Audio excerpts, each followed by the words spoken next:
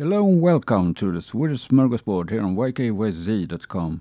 In 1907 here in Sweden, the first driver's licenses were issued.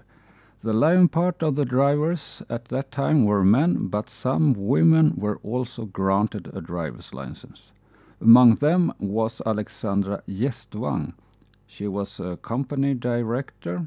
She was the only woman to compete in Sweden's first car race, 1904. In order to drive a car on your own in Sweden, you have to be at least 18 years old and have completed a driver's license education. In order to get your driver's license, you have to pass a practical exam, proving that you can drive safely.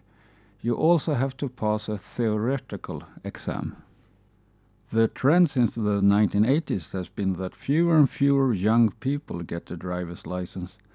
In 1987, 85% of the people aged 24 years old had a driver's license. In 2014, about 50% in that age group had it. This trend is common among Western countries. The reasons as to why are yet unclear. That was all for this episode. I hope to see you around. Bye till then.